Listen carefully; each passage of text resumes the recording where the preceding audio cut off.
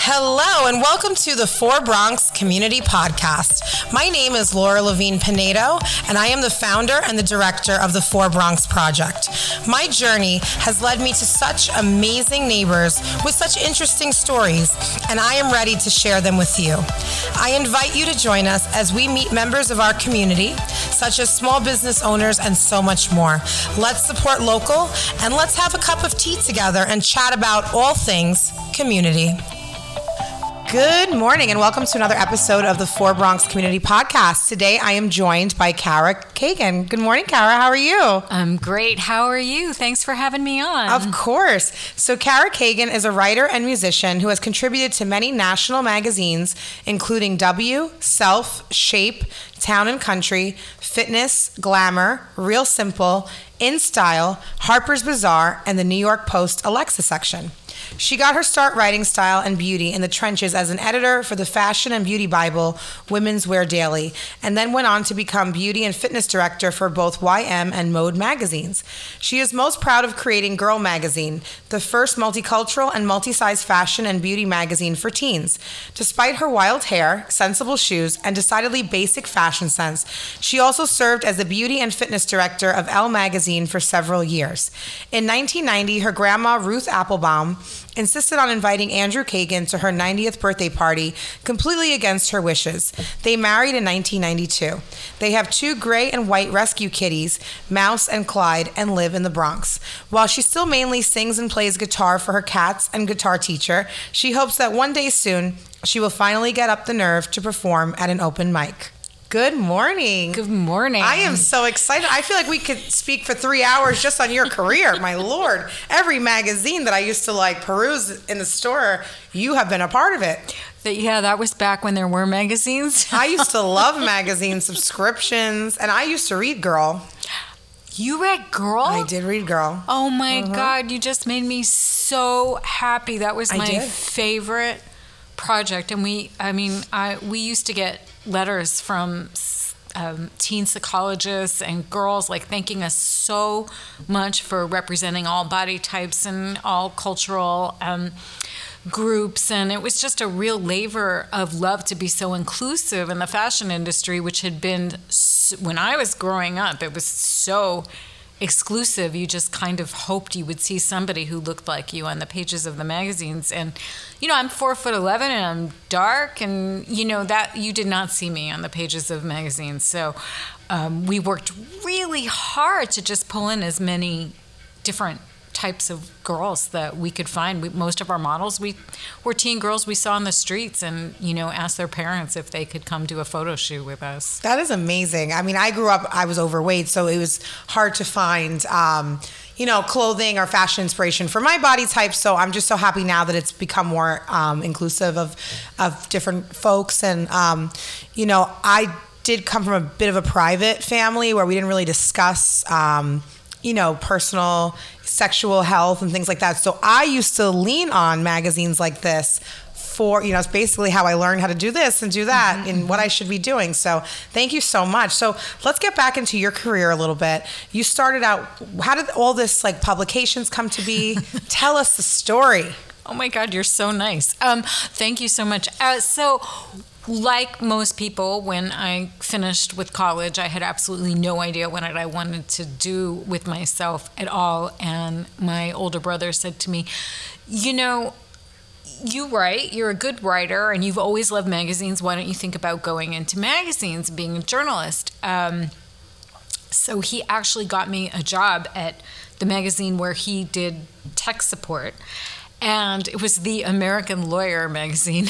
Boring, right? No offense to anybody that reads that, but it's not Elle magazine, right? It's not Elle magazine. It was really tough. I was a fact checker there, and that gave me just this great background on how to be a journalist, making sure that all my quotes were accurate, all the reporters' quotes were accurate. I learned how to research, and my next job was actually at Marketing Week magazine, which was a business publication, and I convinced them to cover the business of beauty, which was astounding to me. They'd never covered beauty. They did cars and soft drinks and pharmaceuticals, and I just talked my way into I can cover beauty for you, and I did celebrity endorsements too. Like, this was back when everybody was first starting to use like Michael Jordan and Michael Jackson and Madonna to sell products. And I figured it out. I don't know how I figured it out, but I figured it out. And then Women's Wear Daily actually called me and said, we'd like you to come on board and cover beauty for us, which was thrilling. That was a very thrilling newspaper to work for because it covered all the designers and all the most glamorous people in the world, and it was just the last and first word in fashion and beauty, the business of fashion and beauty. And I had a great boss who was the inspiration for one of the characters in my new book, and actually that whole experience is inspired part of my new book. And from there, every business writer thinks, oh, I'm going to be great in consumer. That's more glamorous. I want to do that, and it pays a little more. So from there, I got onto YM Magazine as its beauty and fitness director, and covering the teen market was so much fun. And there it really became glaringly obvious to me, like all the things I experienced as a teen, not seeing myself on the pages, and nothing against YM. It was a great magazine and great experience. But I thought I wanted to do my own teen project and really, really be inclusive. So the ladies at Mode Magazine, which was the first high fashion plus size magazine, they approached me to do a teen mode. And I said, well, how about we go one step further and we just don't call out one group of teens, the plus size teens. How about if we make it reflect the schoolyard, which is everybody, and make it inclusive instead of exclusive? And that's how Girl was born. And from there, I went on to Elle as their beauty and fitness director. And that was a little crazy because I'm not high fashion girl at all. I'm just not high fashion. So that was a little rough for me. And then I just, I left there to write a book with my dermatologist. And then I started freelancing for all those other magazines you really graciously listed. And, yeah, that's the whole magazine thing. That is unbelievable. Is that world a little bit like that movie, The Devil Wears Prada? Lauren Weisberger did a great job with that book. She was actually at Vogue. She was an assistant at Vogue. And at the time, Vogue magazine actually had a stall in its bathroom reserved for assistants to cry in. And my God. That's the big mythology, the legend, at Vogue magazine. And I will tell you, yes. It is. all the high fashion pubs at the time, in the 80s and the 90s and probably early 2000s were really challenging, cliquey, difficult places to work. Have you met Anna Wintour? I have not met Anna Wintour, and actually Vogue is the only high fashion publication I've never written for. Well, listen, Vogue, if you're listening to this, get on board. So you used to go to like these like fashion shows and live that life. I did. That we all want to go to and do. Fashion shows back then, I'm not sure how they run now, were really interesting situations in that they were the height of glamour and they were also the height of something I just couldn't stand doing, because they would have you wait in the front of this tent in Bryant Park, and it was so crowded, and all of these high fashion people were pushing and shoving to get into the tent to see the show, and in their high heels and their beautiful clothes, and everybody was going to be let in eventually, and the show didn't start till people were in their seat, and it was just sort of, wow, that's like I couldn't figure that out. But I still remember my first fashion show, and I saw it when I was at Women's Wear Daily, and it was a Ralph Lauren fashion show. And this was when the supermodels were at their height. So it was Cindy Crawford and Linda Evangelista and Naomi Campbell and, Christy Turlington. And they had so much charisma, and the music and the lights, and I think the hair stood up on my arms. I probably teared up a little bit. It was so thrilling. Oh, I love that. Oh my goodness. I wish like they had like reality TV shows back then, right? That would it would have been a hit. You know, you could have done a really amazing reality TV show about like 5 different fashion editors, maybe 2 beauty editors thrown in during fashion weeks. That probably would have been pretty hilarious. So there wasn't a reality show at the time to, you know, track this life you were living, but you did decide to write a book that is based on this time that you went through. Yeah, so... Tell us about this book, because I have to read this book. Thanks so much. So it's called The Rise, Fall, and Return of Sarah Mandelbaum.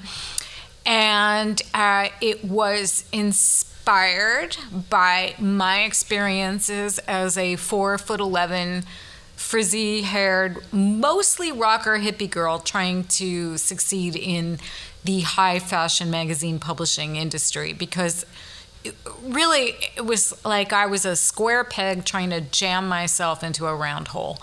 And, you know, at the time, parts of it all felt really traumatic to me, despite the glamour and the beauty, because, you know, I was never a popular kid in school. I was never one of the it girls. And here I was in high fashion magazine publishing, which to me was like being in 8th grade gym class every single day. I did not fit in. And, you know, looking back on it now that I am well out of it, a lot of it was really funny. Like just me trying to, I have terrible feet and I'm trying to wear high heels, you know, because in the 90s, everybody wore these incredibly high heels with super pointy toes for like $800, and they were beautiful shoes. And I have bunions on my bunions, and I'm trying to jam my feet into these shoes, you know, to fit in. And thinking, oh goodness, these $800 shoes are on sale for $400. I should get a pair. Like, who pays $400 for a pair of shoes? So, you know, I created this character, Sarah Mandelbaum, who, because my maiden name was Appelbaum, I was Cara Appelbaum, and she sort of, you know, experienced a lot of what I experienced in the industry, and then kind of took on this life of her own. She totally became her own person. For example, she's a much better musician than I am, and much more technically brilliant on guitar than I'll ever be. But so she has a lot of elements in me, and a lot of her experiences in the book are based on some of the more humorous experiences I had. Right. And in this book, the character was living where first? So she, like I did, started out in the East Village with a really crazy roommate, and eventually ends up in Riverdale. Yes. Yeah. Where I live now. She lives on Bailey Avenue and 238th Street I envision it in the apartment building with the lions in front. Yes. And she commutes back into the city for her job on the 1-9 train, and she was always this snob about leaving the East Village because that's where the music scene is, and her best friend and her best friend's twin, the Abernathy twins, happen to live on Bailey Avenue, and when Sarah's having all these roommate troubles, they persuade her to move up to Riverdale, which was parallel to my experiences in Riverdale. My husband grew up in Riverdale, and we lived in Manhattan together for quite some time.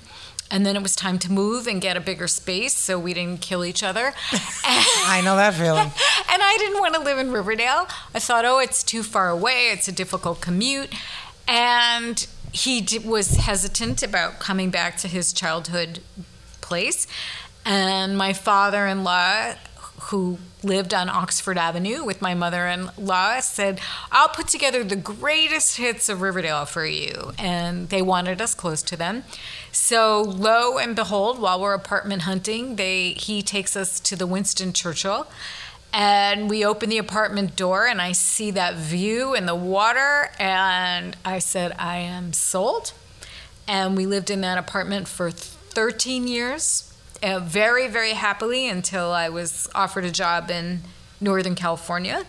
And then after 3 years, we moved right back to Oxford Avenue. And we've been here for another 10 years. Oh my gosh, I love it. So you know Riverdale like the back of your hand at this point.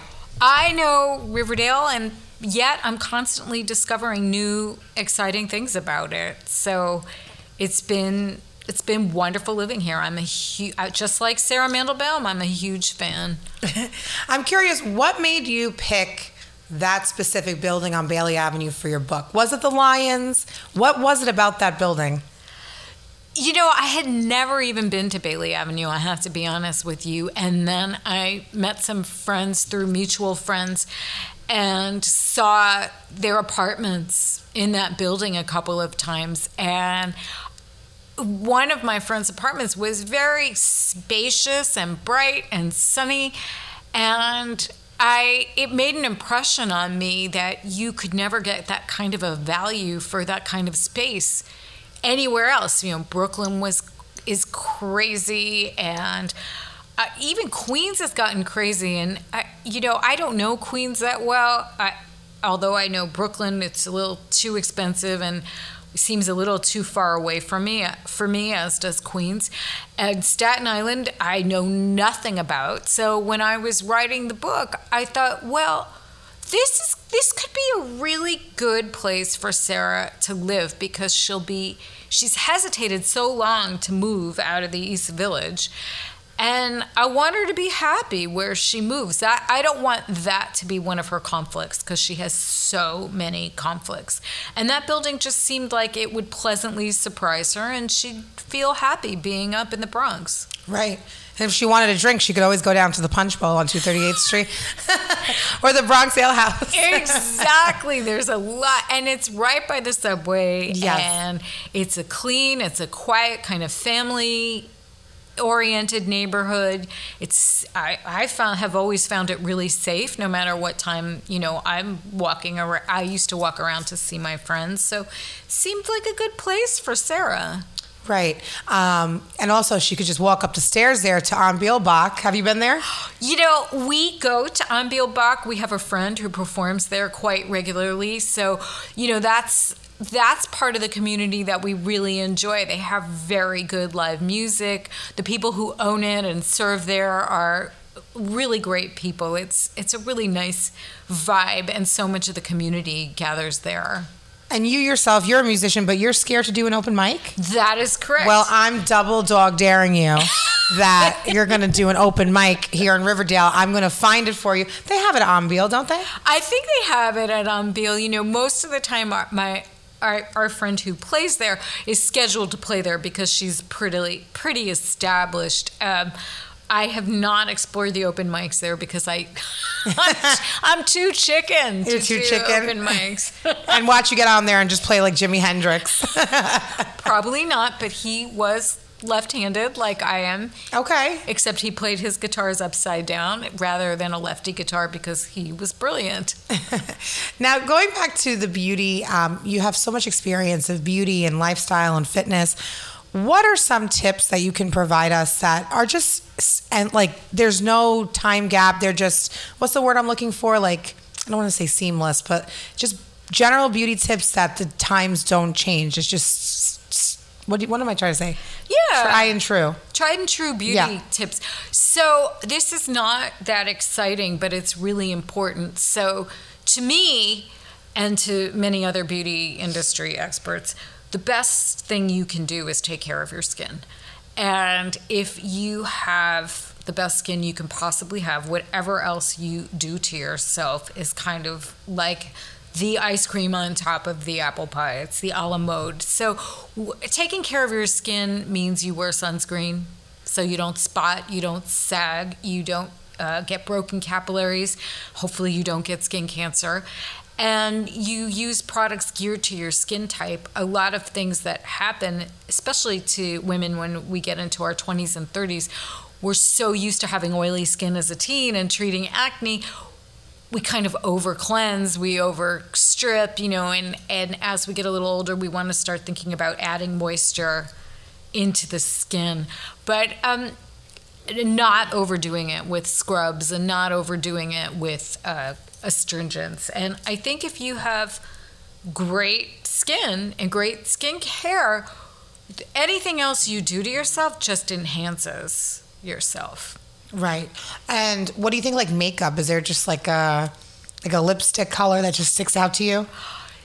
Over the years, I have read 1,000,000 times, there's a red lipstick for everybody. I do not feel there is a red lipstick for everybody. I think the most important thing is you pick a lipstick color that you feel confident in. And if you don't feel confident in red, then you're not going to look that great in it.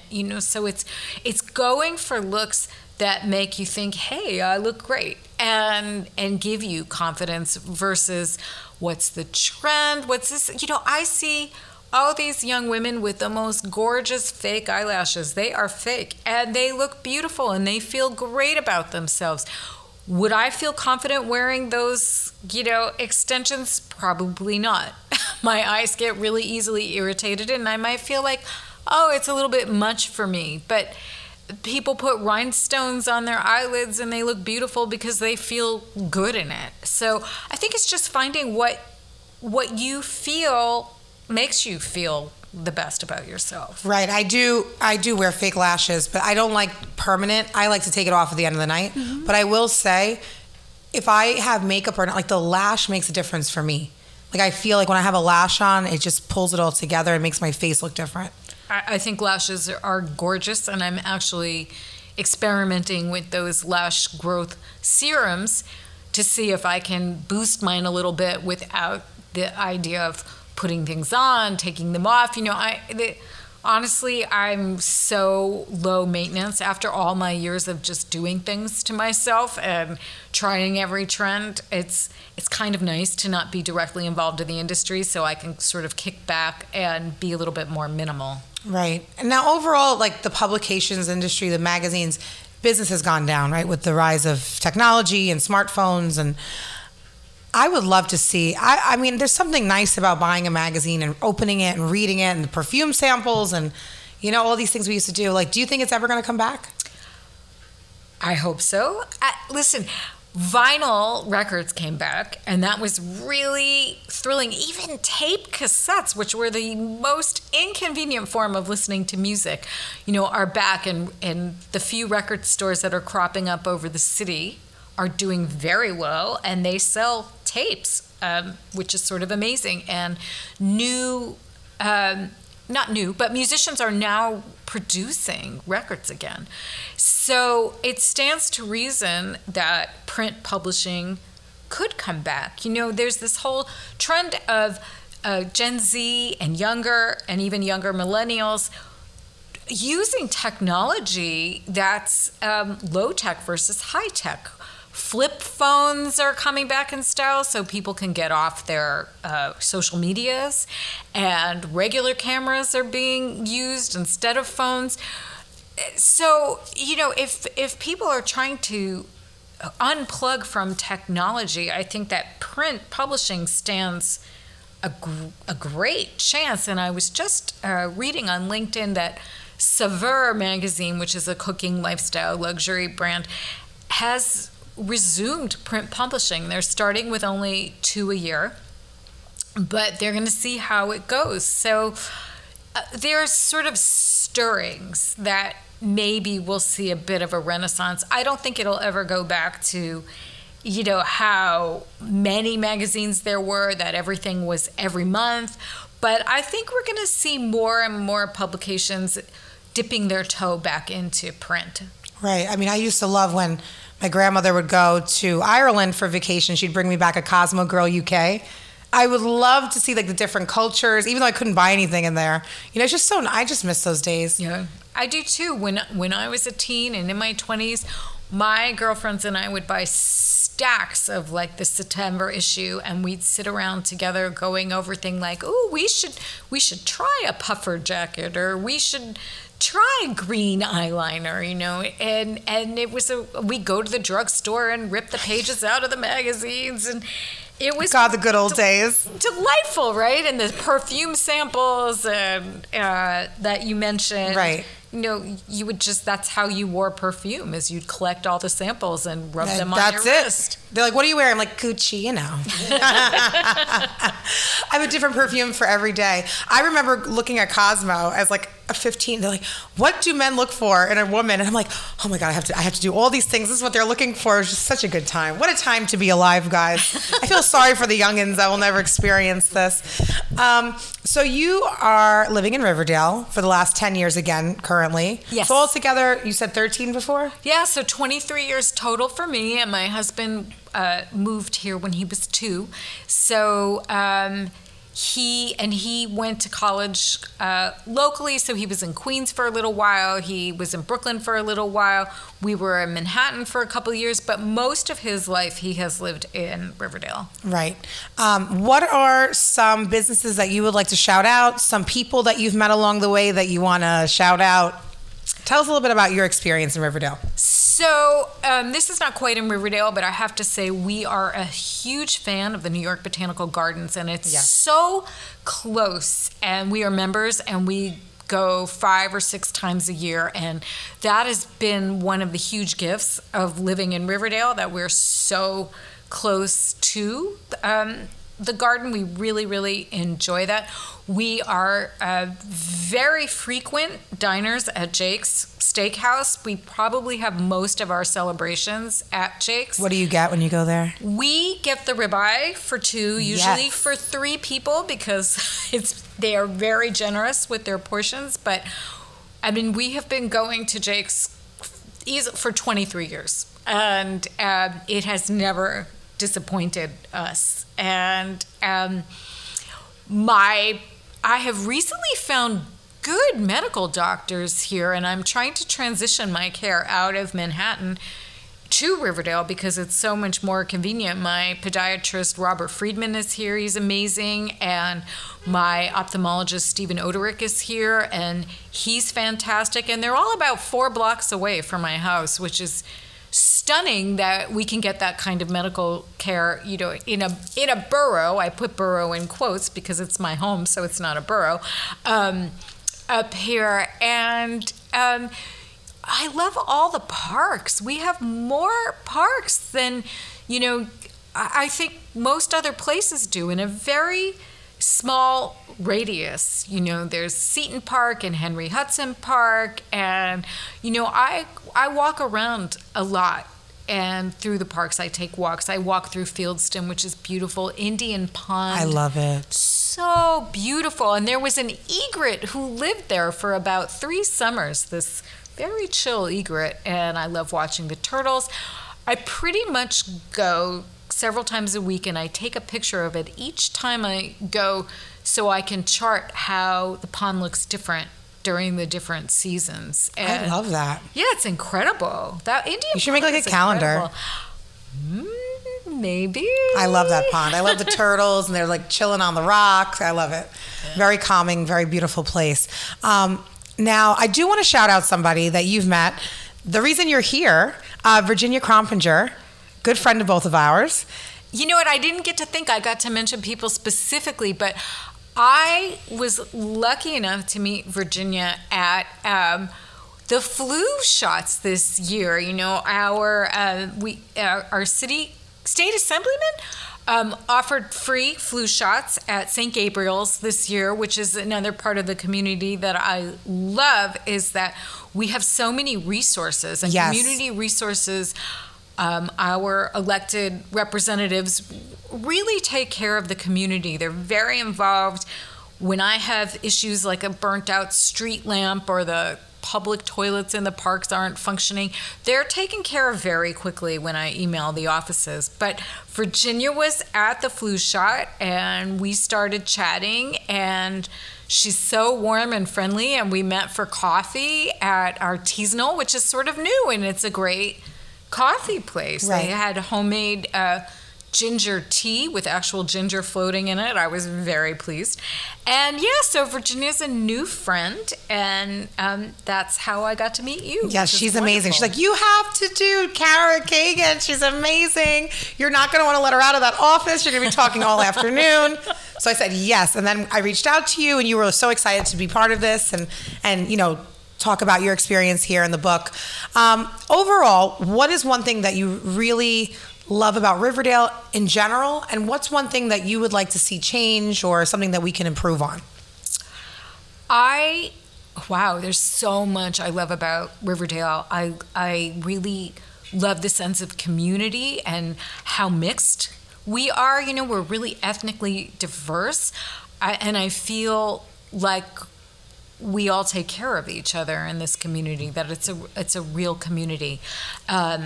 And of course, I love how close it is to Manhattan, but I love how close it is to Westchester too. So, you know, I just feel content and taken care of here. And like, I also can be a part of things. Like, we're very well informed, so I can participate and be involved in the community.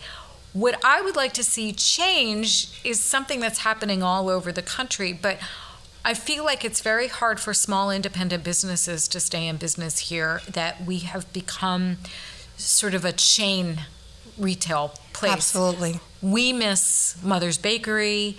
We miss Mr. Lee's Fish Market. Palumbo Bakery closed, even though it's artisanal now, which is a nice place. So personally, for me, I'd like to see small businesses given more incentives to open here, and for maybe perhaps the real estate companies to get incentives for lowering their rents versus tax breaks for keeping their storefronts closed, to bring back a little bit more of our flavor, you know, our community flavor that we had, you know, years ago. Absolutely. Like, there is a business, I'm not going to mention it, but it's down on Broadway, opened like 4 or 5 months ago, and it's already out of business. Wow. The rent was $7,000 a month. Like, who can afford that? And it's not the biggest place. So, you know, I think I totally agree. I think we need to fight and support and encourage local businesses to, you know, keep going and open up. And it's nice when we have, you know, Palumbo's was sitting empty for so long, right? So long. Before Artisan took it over. And now it's great, and it's a community space too, you know, so people want to open businesses, but unfortunately it's just so difficult to do that nowadays. So yeah, no, I totally agree. What's your favorite perfume? I'm going to ask her all these beauty questions. So funny. So I don't wear perfume at all because it makes me insane. Like, I smell it on other people and I think, oh my gosh, it's so beautiful. And then I put it on and I can't stand myself. So what I've used for years is Fresh, the Bath and Body company and skincare company, has a body lotion called Lemon Sugar body lotion, and I love it. It's very lightly fragranced. It's kind of citrusy, but yet my friends tell me I smell like the ocean and the beach when I wear it. So lemon cookie, we got to look into that. Lemon sugar. I like cookie. I'm hungry. Yeah. I know. Sunday morning, we need to go for brunch. Yes. Awesome. And what's your favorite foundation? I'm in the process of finding a new one because Tom Ford used to make my foundation, and it was really beautiful, and the company reformulated. So I'm sort of trying to figure that all out. What I like to do the best is spot conceal. I don't really wear an overall foundation, so I'll get my skin really moisturized, sometimes with a facial oil, and then I will sort of dot on the Tom Ford matte concealer, like around my nose and mouth where there's redness, and if I have any spots. And I think that gives a more natural look than just applying a face full of foundation, and that's something I've always done. Right. Now, if someone is like on a budget, cannot do this, and they're going to the CVS, what is the best makeup brand on a budget, do you think? You know, I think each line in drugstores have something that really recommends them. So people have always recommended Maybelline mascara. I personally like CoverGirl Lash Out mascara a little bit better. I like a softer lash. I don't like, I would sacrifice length for volume and softness, and I think that CoverGirl Lash Out does that a little bit better. I think that L'Oreal has always done great lip colors and lip glosses. And I think that in terms of powders, powder blushes, powder eyeshadows, Revlon does a great job. Yeah, so there's different options for all budgets. I remember. Do you remember the tights in the egg? In the drugstores? Are you talking about legs? Legs! I used to love, because my mother always used to buy those, and I always used to, it used to be like in a rack, right? Yeah. I would like mix them up and she'd get so mad. I thought they were eggs from like you turn a quarter machine and the thing comes out. Yeah, no, legs and Hanes pantyhose in the drugstores when I was growing up were like, if you could get those, because they were a little expensive. When I was 13, we all started wearing sheer pantyhose instead of tights, and for the bar and bat mitzvahs with our dresses, and we would just beg our moms for legs or Hanes because they were the really sophisticated brands versus like the Rite Aid brand of pantyhose. Think of Tina Turner. Tina Turner. Well, she had great legs. She didn't need anything. She had great legs. Yeah, no, that's just a memory I just wanted to share with you. I personally think the best thing that we did overall was bring back the style of natural eyebrows. Because some of those eyebrows in the 90s were just like pencil thin. That was the style back then, right?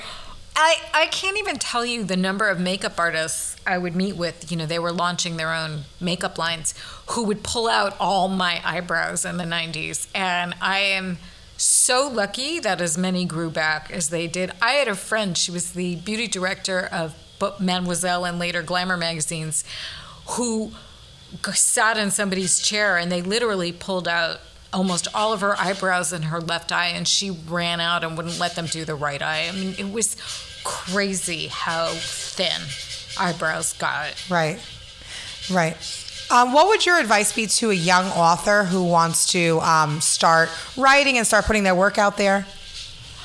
I think you have to just make peace with the fact, all of us, that we're writing for ourselves and the satisfaction of writing, because it is super hard to get published, and you have to, I think, just keep persisting and trying different things until you achieve your goal. And maybe that's adjusting your goal, like, oh, I'm going to get a major agent. Okay, maybe I'm not going to get a major agent because I'm a first-time writer.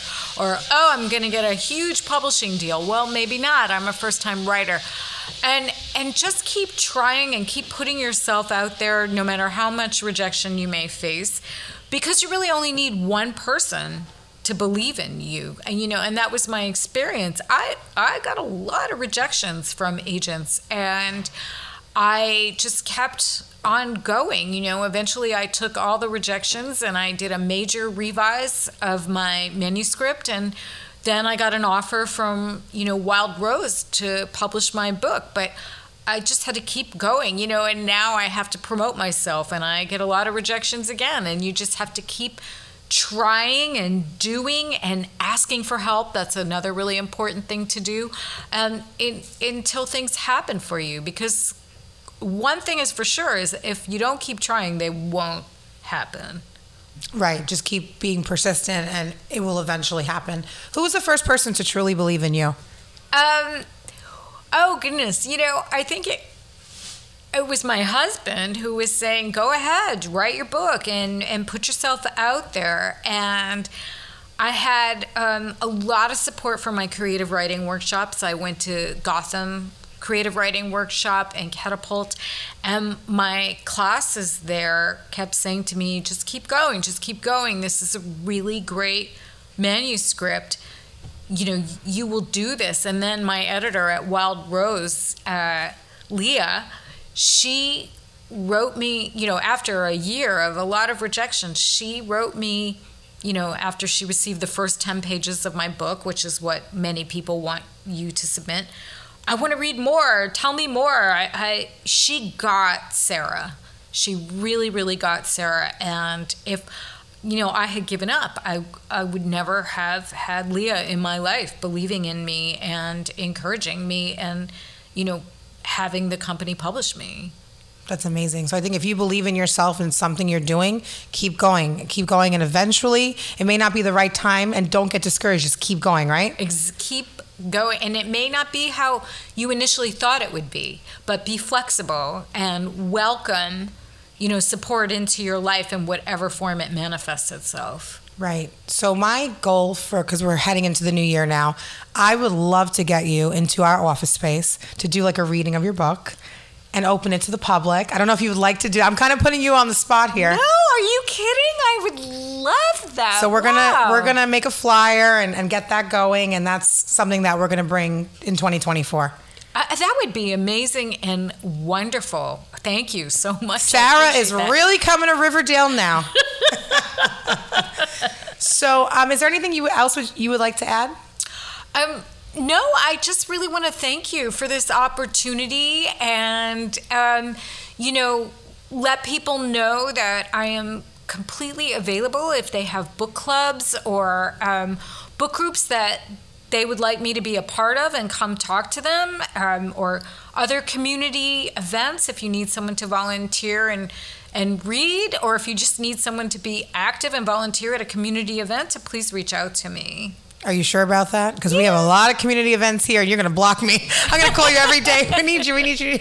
That's so awesome that you want to become involved. And the most important question, where can we find this book if we want to purchase a copy? Oh, thank you so much. So The Rise, Fall, and Return of Sarah Mandelbaum is actually on Amazon.com, BarnesandNoble.com, and I want to give a shout out to bookshop.org because every purchase made on that particular website benefits independent bookstores. Love that. Now, you know that there is a bookstore kiosk that now opened in Bay Plaza Mall. Did you hear that? It's called Bronx Bound Books. Fantastic. Yes. And it's great. She's amazing. And I think take a trip down there. She's awesome. Because there was no bookstore. They got rid of our Barnes & Noble. Yes. And so there was like such a lack of bookstores. And I know that Levita is like trying really, really hard to bring this back to the Bronx. And so far it's been very successful. You know what I would love after we are done with the podcast, if you could write down the information for me or text me or something, or I'll just get it from you before I go. Absolutely, yeah. That's great. Well, Cara Kagan, I want to thank you so much for joining us on this community podcast. And until next time. Well, friends, that wraps up another episode of the For Bronx Community Podcast. If you would like to be a guest on the podcast, email me today at laura4bronx@gmail.com. Join us next time.